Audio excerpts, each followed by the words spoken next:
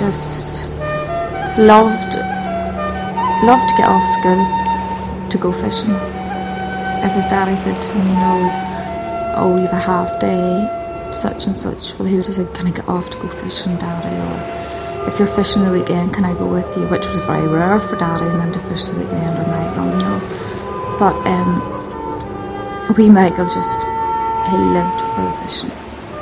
And he was watching that Perfect Storm with George Clooney. It came out shortly before Daddy and them were killed. And he said to his mother, he says, Mummy, he says, whenever I get older, he says, and I become a captain of my ship, he says, my ship goes down, don't you cry, he says, because a captain goes with a ship.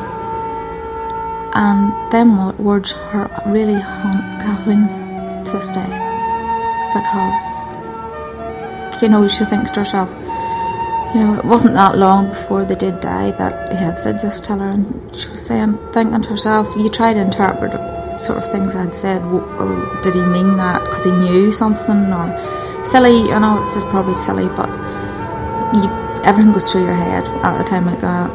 An air and sea search is continuing off the County Down coast for 3 members of a family who left the port of Kilkeel in a small fishing boat early yesterday morning.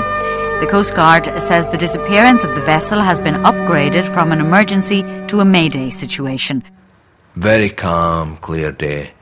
We've the saying, the cruel sea, and there's a sense of truth to that sea is unpredictable. You just never know. If something happens at home, you can, in a sense, ashore, you can run. But at sea, there's nowhere to run to. There's a life raft, a lifeboat. There is nowhere to run. You're left to face the sea. They hadn't been out since the Christmas. They were decommissioning, and the wee boy and the 3 of them really wanted to just have one more outing on the boat, and they decided they would go out the 13th night, 14th morning, and that was it. They never come home. I was up that morning from 5 o'clock, couldn't sleep, and there was nothing happened, nothing to draw your attention, till anything, that would have sort of been out of place. I watched all the boats going out, and you could even see the boats fishing off, so there was nothing untoward that would have made you sort of say, God, there's something happened out there, My father and them, I think, had to go out about 3:15, but they reckon they reached the grounds about between 5 and 5:30. So they literally only reached the grounds when... 3 generations of the same family, a grandfather, father and son, all called Michael Green, are missing. The signs are not good. They left the port of Kilkeel, County Down, early yesterday morning to go fishing for prawns at the mouth of Carlingford Loch. Conditions were very calm at the time. The boy was on his half-term break, leaving him free to go on the trip. Concern grew when there was no communication from the vessel yesterday evening. A huge search operation involving fishermen and rescue services from the UK and the Republic is now underway. Yes, I can remember getting a phone call saying there's a boat missing. And I remember coming down to the harbour. The people were beginning to gather at the harbour to find out what was happening. I remember going to the Greens. I remember being with them. The pictures are real in my mind. It's difficult to sort of know how to pray, especially when we know the lifeboat's out. We can pray for the safe recovery, but sometimes we know if a ship has gone down, there's no sign. There's no sign of a life raft. The chances of survivors is then limited. We were extremely close, as I say. There only was myself and my 2 brothers when we grew up, and we were out on our own in the country, so I only ever had them to muck about with or carry on with, and that made us even closer. And nobody got past Michael. When I was going out with boys, it was they had to go through Michael first, But in a way, I look back on it and I really cherish it, because I really had such a wonderful, happy childhood, and that overcomes the bad. Michael was 3 years older than me, but it felt like a year. As you get older, I suppose the 3 years seem nothing. But when we were younger, like, I suppose, you know, he did boss about a bit like older brothers do. But, like, there was 5 years between Michael and Jeffrey, my younger brother, and that didn't seem to matter either, you know. The years weren't there, really. Michael was extremely young at heart. Always loved Christmas. Loved children. Totally adored children. And was, like my father, he was totally devoted to his wife. They were just... Michael and Kathleen, to me, were a double of my own mother and father. Extremely happy. Didn't have very much, but were extremely happy. They had each other, and they had their family and their health. And we were all the same. I mean, we've all been brought up that way. If you have your health, you have everything. Christmas always wonderful in our house because Daddy and Mummy just loved Christmas. Daddy was only 20 when Michael was born, so he was a young granda. For to have a 13-year-old granddaughter, he was extremely young, I suppose. And he had arthritic pains, or I mean, he had arthritis in his hip joints and 3/4 way up his spine. But in saying that, he did his best. You know, he would have joked with the children and carried on with them as much as he possibly could have. But full of fun and devilment, really. And Michael and Jeffrey both, and I suppose myself in a way, if I was honest, to take after him. Michael had just got, on the Monday before he went out, he had just got a health check done for the long distance lorry driving, and he had got all clear and everything, and got his photographs and that taken. But his photographs they weren't Michael, if you can understand me. It was Michael, but it was a haunted looking Michael. It was really, they scare me even looking at them yet. They weren't the brother I knew. They're weird looking. It was like a haunted look on his face, as if, you know, this is me taking photographs and might as well not bother. You know, it was really weird. I know it does sound weird, but he had his sea survival suit on him in the picture. So he had, and it was as if to say, you know, there's really no point in me getting these photographs. You know, it's just a haunted look on his face. It's just you interpret it out of the photograph. I mean, it's just not, Michael never even mentioned anything like that, but it's just what we look at in the photograph and we think, you know, because other photographs he's always grinny and smiling and real cheesy, you know, but he wasn't in this one. He wasn't looking forward to decommissioning the boat. He was looking forward to being a lorry driver, yeah, but he'd never worked on land ever. So, I don't know, I could never have seen Michael on land working. From school, he was on the boat. He was only 4th year at school, and he gave up his last year at school. I mean, he was going to fishing anyway, and he went straight to fishing with Daddy. Wee Michael he was just a gem. A wee devil, but a gem.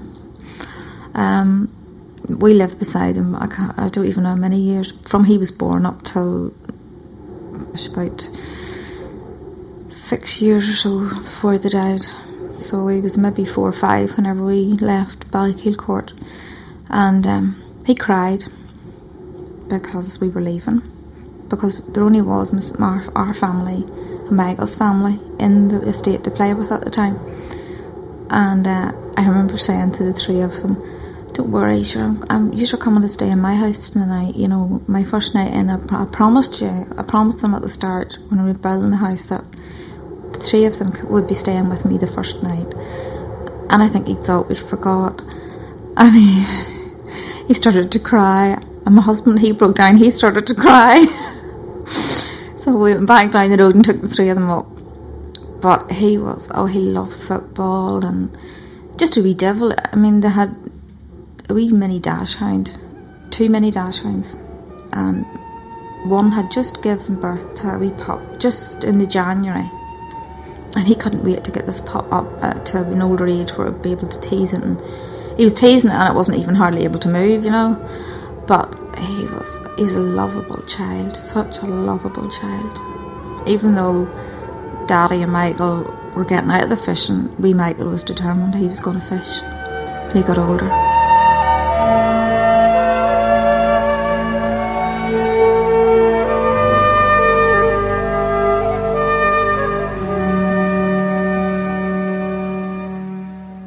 I think if you allow fear to dominate you, then you wouldn't go to sea.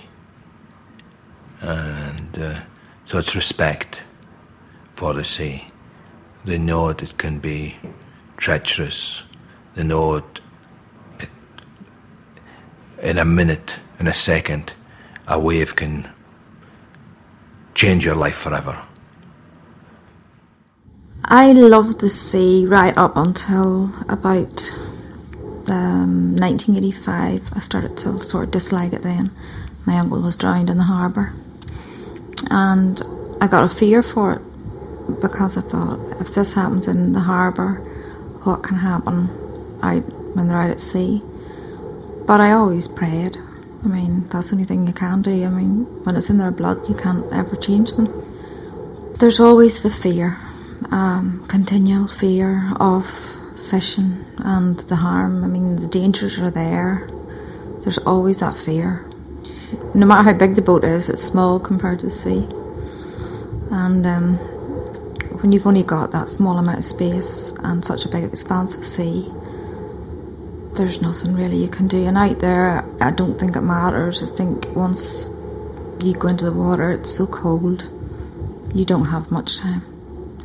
My sister-in-law phoned the Coast Guard to say that she wasn't able to contact her husband and my father, and that her wee son was on the boat. And my mum went up the road, must have been around 3 o'clock, and I mean, I had my 3 children with me at this stage, and they had supposed to be school the next morning. So I said to Mummy, I'll go home, leave the children off and come back in. But she was adamant I go home. And she went up the road, and Thomas lives just across the road, Daddy's older brother. Now, Daddy just looked up to Thomas totally. She went across, or she phoned Thomas over, and she told Thomas that Daddy and Michael and the child hadn't come in. And I think Thomas came over to Mummy's, and Mummy went and got Jeffrey and Patricia. They lived just up the yard a bit from Mummy and them. And at 5 o'clock, Mummy then phoned the Coast Guard and told them that, reported the same as Kathleen had done previously. And they said that they were already trying to contact the boat. And Mummy said, look, they've been gone more than 24 hours. You know, I'm really, really extremely worried. They've got an 8-year-old on board. And they said they were sending Nimrod out in daybreak, so that's what they'd done. So we got a phone call here at 5 to say that Nimrod was being sent out. 5 in the morning, 5 o'clock Friday morning. And on the 15th of February 2002, we had a report of what was at that time a missing persons report. 3 members of the Green family missing. During the 15th day, that certainly changed to a more serious incident with the clear understanding that the Tullaghmurray Lass had foundered, and the 3 members of the Green family, 3 Michaels as have become known as, perished. From a policing point of view, we were keeping in contact with the Green family, and we had a liaison, people identified to work with the families.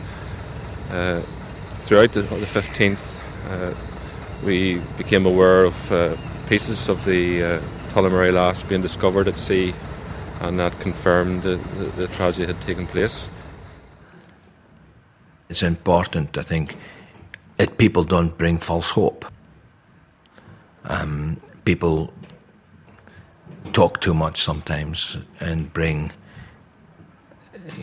rather than leave it to those that are involved to deal with the problem and to answer the family.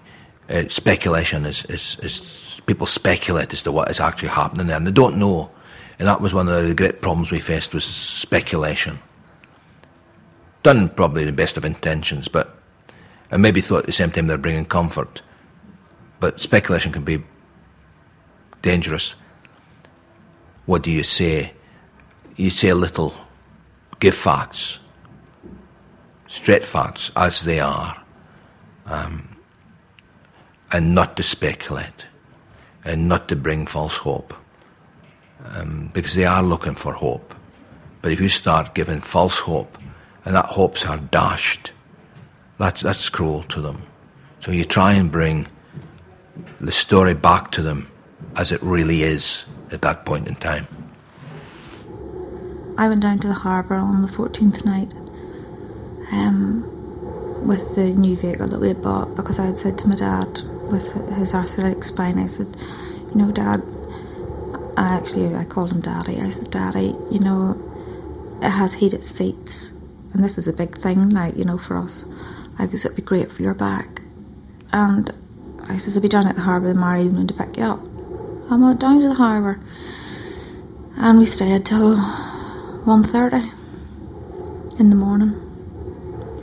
And I knew then, we were talking bodies then, because my father never, or my brother, never, there would maybe have been half an hour, never ever anything more. If they said they were coming in at 6:30, they were in between 6:30 and 7. They said they would be in around between 6 and 7. Well, you knew that's the time they would have been in. They didn't come in. And we watched every boat, me and my mother. I mean, I had been out to Kathleen's and said, you know, we were trying to phone the boat, we can't get no answer, and there was 313 calls or something made to Michael's mobile that night. And obviously none of them were answered, because the clip was found on one of the windows of the wheelhouse. And where I think the phone maybe was in his pocket, I don't know. I mean, he kept everything in a survival suit, which he wasn't wearing because he was in bed. No, we knew that night. We were talking bodies. Even Kathleen knew, yeah. One man being lost is a tragedy for that family, but the Greens, obviously, with little Michael being aboard, and with the hunt for the Tullaghmurray Lass, and it went on for such a long period of time, and then the question, was there bodies aboard, weren't there aboard, and rumours going round as to what was actually happening, made it very, very difficult. And of course, it got high priority and publicity in the press, and this made it very difficult for the family. But again, talking to other families around, when there is a tragedy, it brings home to them their tragedies that they have experienced over the years. I remember one man saying, and he was in his 80s, saying, I can still see my crew in the water. Looking back on it, it was like a daze. You know, I can't remember it. There's bits of it I can remember and bits I can't remember. Obviously, the Friday, the 15th, was the big day that you do remember, and it'll always stick by you, because the plane was hovering over my own house, out around the village, out around the sea here, and you know, it seems as if you're living in a nightmare, and somebody's going to pinch you and you're going to wake up, you know, but it doesn't happen. It was just like a long wake, because there was people continually coming. You know, it wasn't just the 2 days that people maybe seen on TV or whatever, or the day of the funeral. It was 8.5 weeks of people coming every day, and only for them people we would never have coped. I mean, you were torn between two homes. I'm extremely close to both of my brothers, but I used to live next door to my brother Michael, and I was really close to my dad, and I was up home every day, and I was at Michael's every day, and my other brother lives up home, so I was always seeing them every day as well. But you were torn between if you're not home, you felt guilty because you thought you should have been in Michael's house with Kathleen, because the girls as well, and Kathleen. And you felt then you should have been at home with Mummy when you were at Kathleen's and Michael's, you know, and you just were torn between the two of them. Really, it became clear that the vessel had foundered, and using sonar and every available piece of equipment, they were searching square grids of the area to try and locate the Tullaghmurray Lass, and at the same time, everyone in the area wanted to help, and they were searching beaches to try and find some sort of anything that would be connected to the Tullaghmurray Lass to give us some sort of steer as to where the vessel was. This is the thing, when there is a tragedy, people begin to gather.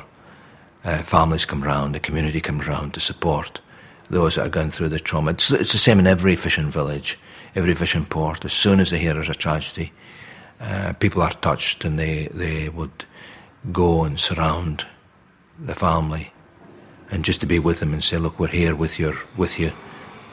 Sometimes, like the Greens, it went on. Prayers weren't answered immediately. We don't know why. We're praying the bodies would be recovered, and praying that they would find comfort and strength, and that the bodies would be recovered, and it would help them to bring comfort to them, that their loved ones was home and that rest, because that was important for them. They knew at that point, yes, once wreckage was found, they knew they were looking for bodies. You do fear it. I mean, every time they went out when we were younger, like, we were a Catholic family. We were brought up. My father wasn't over religious, but he was very strict at us going to chapel, going to confessions, communion, whatever. And he was adamant about prayers and what have you, very, very much so, as was my brother. But that was all we could do. I mean, Daddy, yes, I suppose when I say he wasn't over holy, he was in a way, because he had everything blessed. The boat was blessed. You know, he had holy pictures in the boat, he had blessed salt in the boat, he had holy water in the boat, he had everything like that. But every fishing town or village or whatever, and every fishing family would understand by saying, yes, you do fear. Every time they go out around that pier, are they going to come home? I've always prayed anyway, but it was the one thing that kept us close and kept us going the whole time they were missing, was the prayers and the people. It's now more than a month since the Tullaghmurray Lass disappeared. The Green family have now sadly accepted that they won't see their loved ones again. I'm joined on the line by Sergeant Elvin Leach, who's in charge of the underwater search unit in Kilkeel. You have located the boat. What can you tell us? Well, the boat was located last evening by the Fisheries Protection Vessel, the Ken Vickers. It was located by side scan sonar. We were immediately alerted to be on standby to go and investigate this sonar reading. We went to Kilkeel this morning at first light and went out aboard the Ken Vickers to a position approximately 7 miles east of Kilkeel. There we commenced our diving operation. We found on the bottom the wreck of a fishing vessel, which we identified as that of the Tullaghmurray Lass. She's sitting in 42 metres of water on a sandy seabed, and she's sitting upright. In our dives today, and our investigations today, we have seen no signs of any human remains.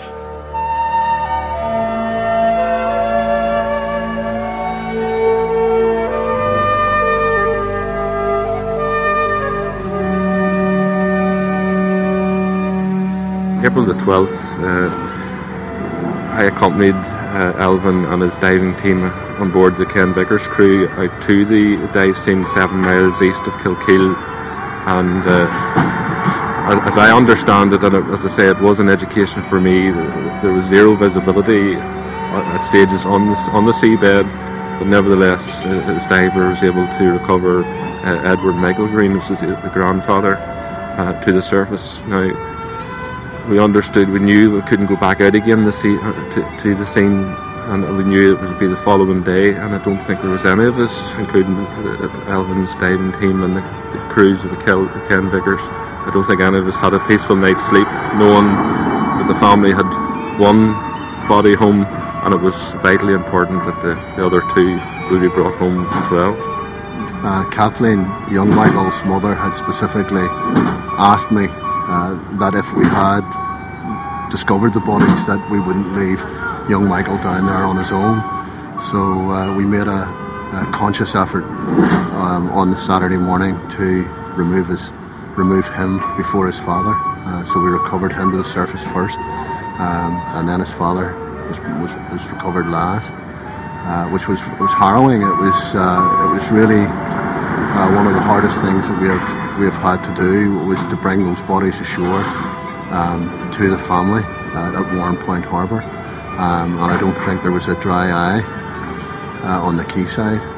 All these supposed roughy-tufty policemen and roughy-tufty divers, and we were all standing crying our eyes out.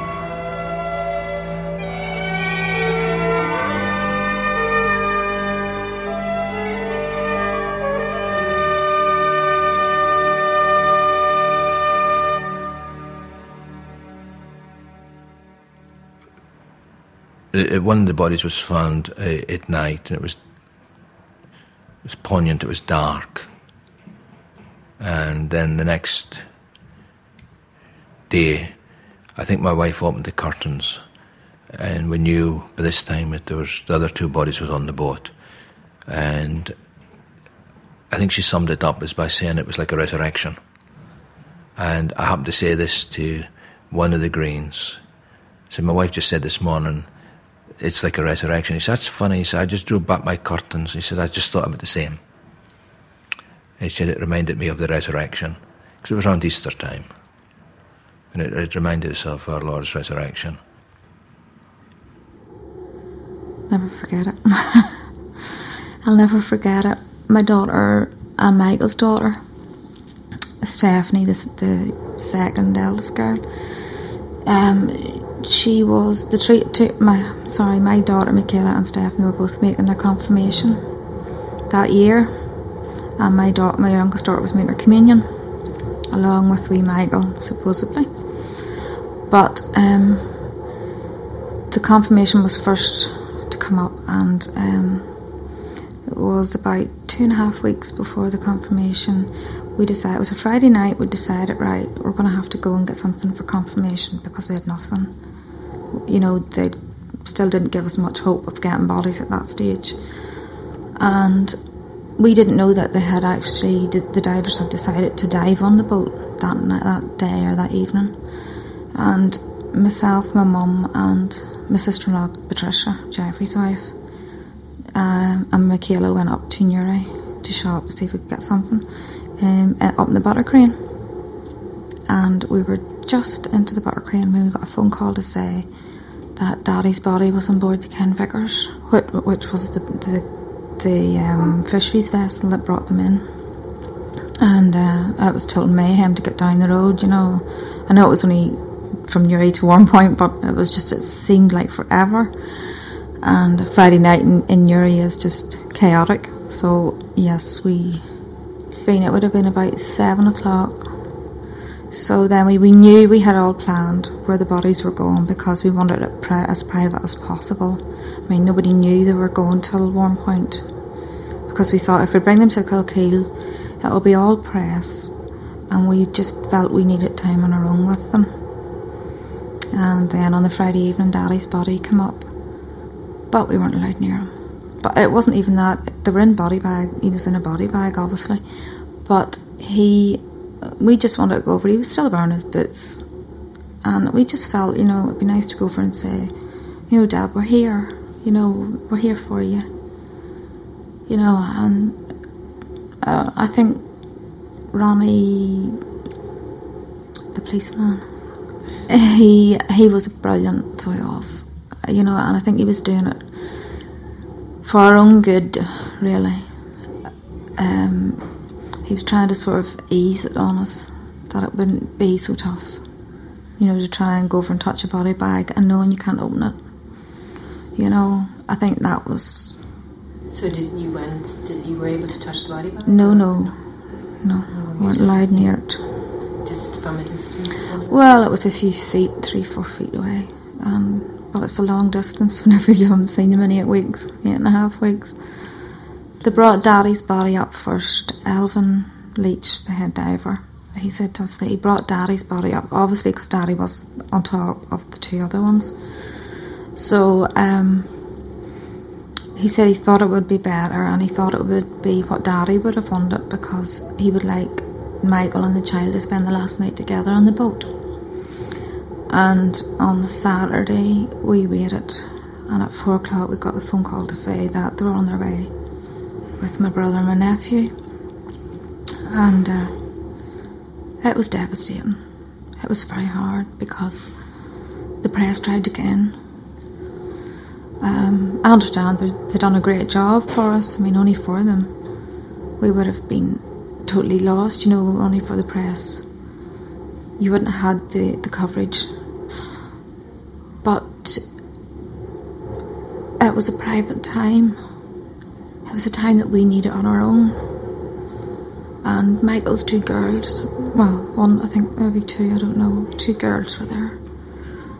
And to see a father and son's body coming up in body bags, it's not a nice sight.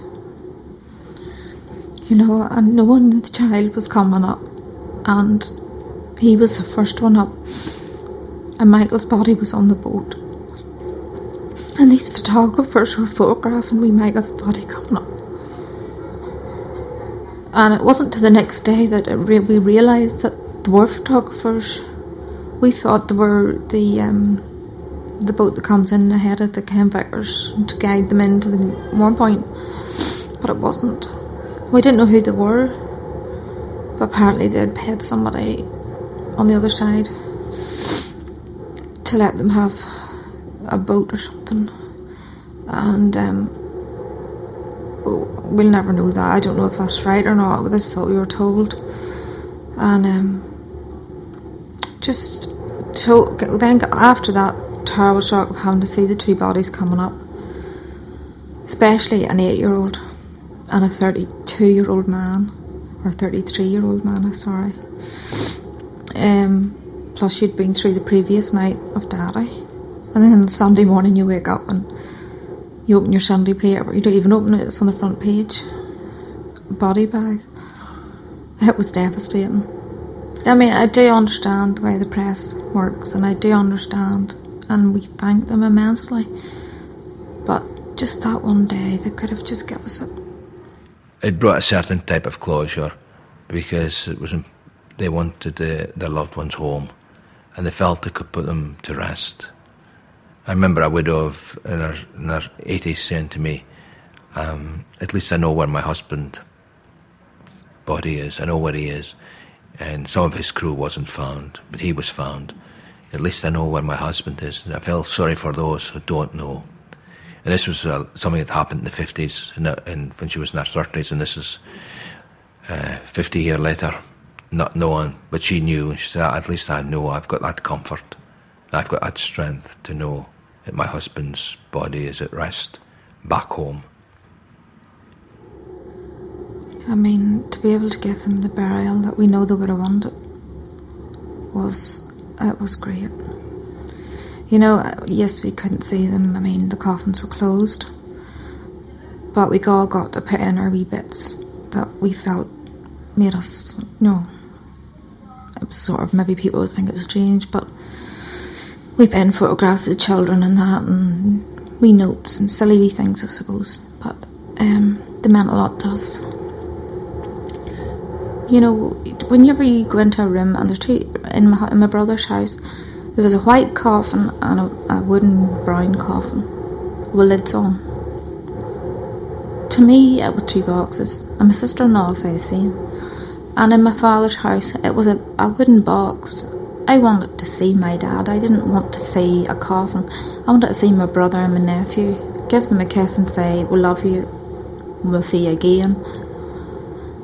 but it wasn't meant to be. I mean, they were very private people, and maybe that was the reason that the coffins were closed, or, you know, the reason that they were so long away was because they didn't want to be found. They wanted the coffins to be closed. I don't know. I mean, I'll never know. Hopefully one day we do see them again. I think there's very little one can say to them. You're alongside them, you listen to them rather than me trying to talk. I think it's important I listen to them and let them talk, let them express their feelings.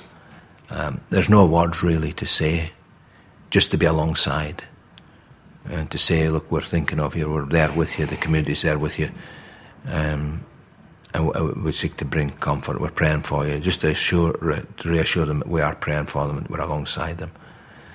I think sometimes they can't pray themselves, perhaps. They don't know what to pray. Their mind's in a turmoil, and you're there supporting them, just to be there.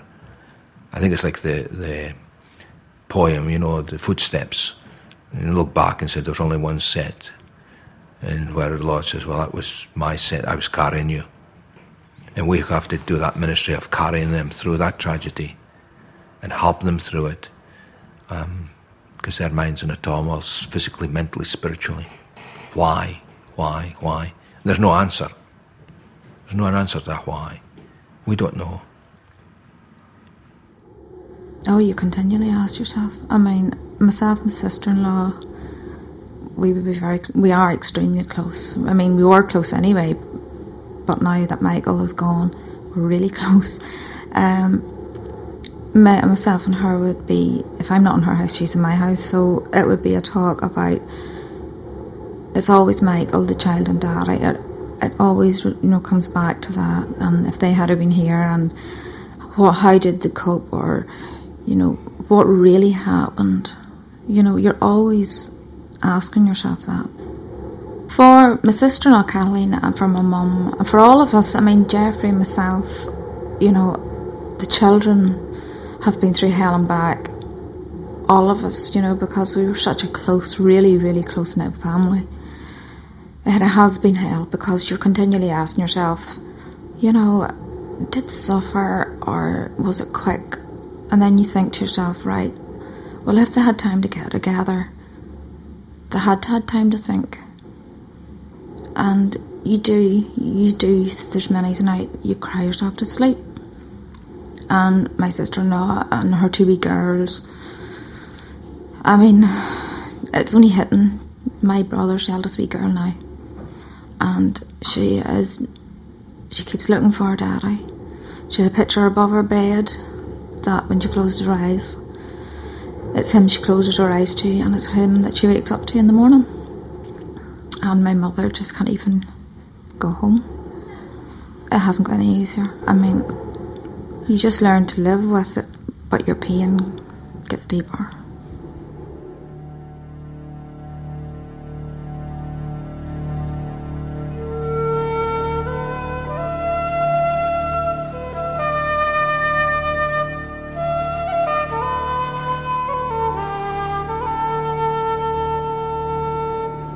Valentine's Day to Daddy was just another day, and Mummy. It's hard, but Daddy wasn't a romantic. He would have been in small ways, meaningful ways, not cards or flowers, but my brother was a romantic, big romantic, and he had left Kathleen the most beautiful Valentine's card, and with the most beautiful verse that he wrote himself. He had worded it so beautifully, and Kathleen didn't give Michael her Valentine's card because she thought he would bring in, and that broke her heart. That really broke her heart, that she held on to that Valentine card for 8.5 weeks and put it in a coffin. But they would have been 13 years married in the June, and Michael never ever was out with another girl, only Kathleen. Kathleen was just his princess, as he used to say. She'll never get over that. I mean, my mum's heart found it extremely hard. And, like, she's not an old woman either. I mean, she's only coming 55 herself this year. So, her and Daddy had never been out with anybody else, only themselves, each other, you know, that was it. So, they were childhood sweethearts too, so, I mean, it's devastating because both of them, you know, Kathleen, Michael, Mummy and Daddy, they didn't go anywhere without the other. It makes you wonder why people so good and so devoted to one another are separated. Why take the good, but then say the good always go first?